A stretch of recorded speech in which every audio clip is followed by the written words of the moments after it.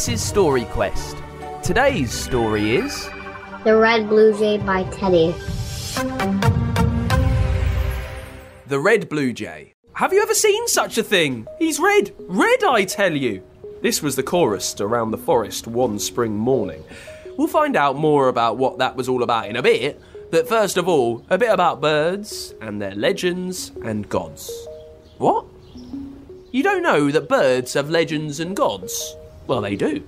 The main god of the birds was known as Busby, and whilst some birds, owls mainly and some ducks, didn't believe in him, others like blue jays talked about him all the time and brought worms and nuts to shrines and raised up their songs in praise. There were a few other minor gods of the birds, such as Trill and Featherfew, but they don't come up in this story, so we can just ignore them. And legends, wow. Well, all of the birds loved legends and fables. They were passed down from the older birds to the tiniest chicks. One legend was all about the arrival of the Firebird, a mythical blue jay who would appear at times of trouble and who would save the animals of the wood when they were in peril. Of course, like most legends, it was treated a bit like a fairy story, and truth be told, no one expected it to actually be true. Well, not until the arrival of a certain small blue jay. So let's meet him.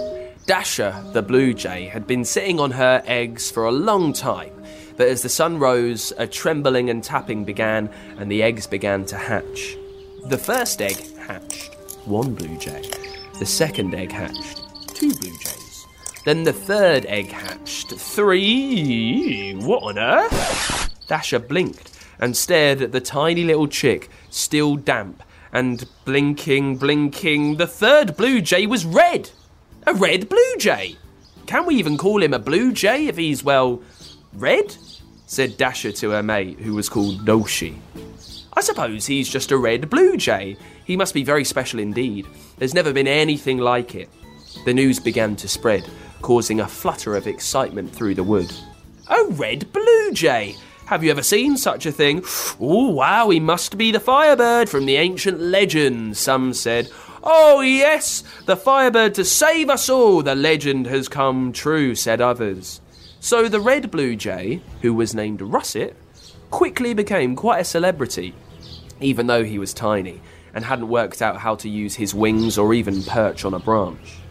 The nest became crowded with passing birds, all popping in to gawp at the new arrival and whisper about how strange and exciting it all was. Some birds even whispered that he probably had magical powers.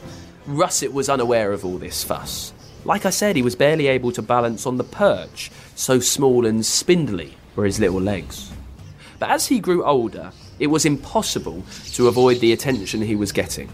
Not least because, well, all the birds seemed to think that he had the answer to everything. One spring, there was a bit of a worm shortage. Where will we find enough worms to eat? I haven't got a clue, he said. Maybe switch to beetles and bugs instead. Oh, thank you, Russet. How clever you are, they trilled. Then, during a slow summer evening, he was disturbed by more flapping. Russet! Russet! There's a hawk circling the woods! Russet! What shall we do? Russet tried to hide in a hole in the trunk of a tree. Russet! Squawked the rattled robin, who'd puffed himself up so much he looked like a fluffy little boiled egg. Russet closed his eyes and hoped that it made him invisible. It did not. The robin hopped into the hole and pecked at his feet. What shall we do? Russet sighed and shrugged his feathery shoulders. I don't know. How on earth should I know? I don't know. Hide, maybe? Hide? Of course. You really are the wisest bird in the woods. It went on and on. These were just the big things. Even on a particularly quiet day, he was constantly being followed or peered at by the adoring crowd of blue jays. I mean, sometimes it was nice, like when they laid juicy worms at his feet, but with every month he became more and more bothered. He tried to get the others to see sense. I'm really just like you know. The birds laughed. Russet, you are so humble as always. When he took off in flight, a trail of birds would flap behind him. When he hopped on the forest floor, a conga line of birds would appear in his wake, keen to hang on his every word or to watch what he was doing. One day it all got too much, and waking early, he flew away, under the cover of the last of the night. He didn't know where he was going, but he did know that he needed to escape. But as the sun began to rise on the day, looking back to his home, he saw something sinister. Thick black smoke was rising from the forest he had just left. A fire had broken out, and the other birds were trapped. He swooped back towards the nest. He had to help, but how? When he arrived, he saw that the other birds were in a panic, unable to escape the flames, which reached incredibly high into the sky. In a moment, he knew what to do. He flew up high, and with all his strength, he beat his small wings, and something incredible happened. Even though he was small, the gusts of wind from his flapping became bigger and gustier and bigger and bigger, gustier still, until they were a whirling hurricane. The birds were blown far into the sky and away from the flames, and the fire was finally extinguished. He'd saved the forest. But how? As the hurricane subsided into a breeze, Russet fluttered down to the scorched earth. Russet didn't know what to think. He didn't know he had such powers. The legend must be true. He was the fabled Firebird, brought to save the forest after all. The birds returned to cheer and cheep and carried him on their shoulders, and even though Russet couldn't explain what had happened, things were about to change for the better. The birds had learned an important lesson and agreed never to bother him with something so silly ever again. "Thank goodness you came back," they trilled. "We never meant to scare you away. We need you here." And from then on, Russet was never hassled and lived a long and happy life without being followed and questioned and peered at all the time. And Russet had learned an important lesson too. Sometimes the things we try to run away from end up being the very things that make us special. And being special doesn't have to mean we're burdened with responsibilities. Sometimes it means we have the power to help those around us. And that's a gift worth cherishing. Got an idea for a story?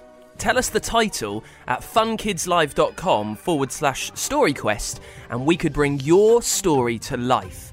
For a new story each week, make sure you hit subscribe or follow so you don't miss a single episode. And we're here with Teddy, who gave us the idea for the Red Bluejay. Teddy, thank you so much. I've got to know, what gave you the idea for that title? I just I saw a blue jay with a cardinal, and I was thinking of the opposite.